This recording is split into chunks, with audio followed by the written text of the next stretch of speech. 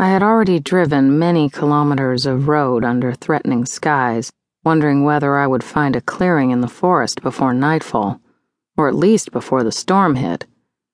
I had traveled all afternoon along spongy roads that led to labyrinths of quad trails and skidding roads, and then nothing more but clay ponds, beds of peat moss and walls of spruce, black fortresses growing ever thicker.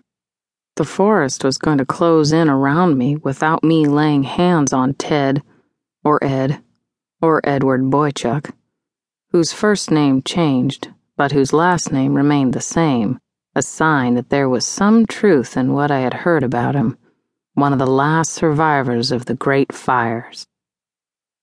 I had set out with directions that seemed sufficient.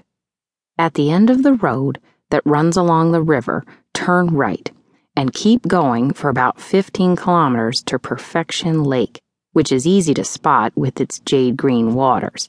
Glacier water from the Quaternary period. Shaped like a plate, perfectly round, that's where it gets its name. And after looking out over the jade plate, take a left at the rusted-out mine head frame. Keep going, straight, about 10 kilometers. Be sure not to take any of the crossroads, or you'll end up on the old logging roads, and then you can't miss it.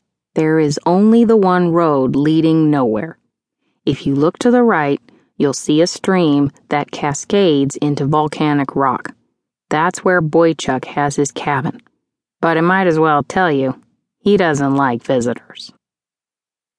The river, the Jade Lake, the old headframe.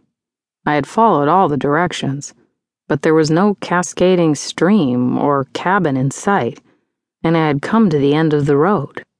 Farther along, there was a fallow field, barely in good enough shape for a quad, and not something my pickup would want to cross. I was wondering whether I should backtrack or settle in for the night in the back of the truck when I saw smoke appear at the base of a hill and form a thin ribbon swaying gently above the trees. It was an invitation. Charlie's eyes, once they spotted me in the clearing surrounding his collection of cabins, gave off a warning. You don't set foot on his property without an invitation.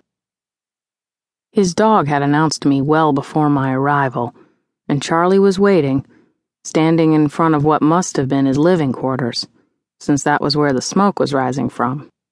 He had an armful of small logs, a sign that he was about to make his supper. He held the load against his chest throughout our exchange, which kept us outside a door he clearly had no intention of opening to me. It was a screen door. The other door, the main one, was opened inward to let the heat of the blaze escape. I couldn't make out anything inside the cabin. It was dark and chaotic, but the smell it gave off was familiar. It was the smell of woodsmen who have lived alone, steeping in the forest for years. Mostly it was the smell of unwashed bodies. I had never seen a shower or a bath in any of the living quarters of my old forest friends. It was the smell of burnt fat. They mainly ate fried meat, thick stews, and game that required a good dose of grease. The smell of dust fossilized in layers on anything that lay still, and the stale smell of tobacco, their drug of choice. Anti-tobacco campaigns hadn't yet reached these men. Some still chewed their square of nicotine and religiously snuffed their Copenhagen. It's hard to understand how much tobacco meant to them.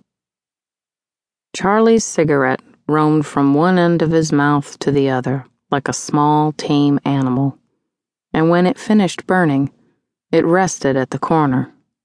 He still hadn't said a word.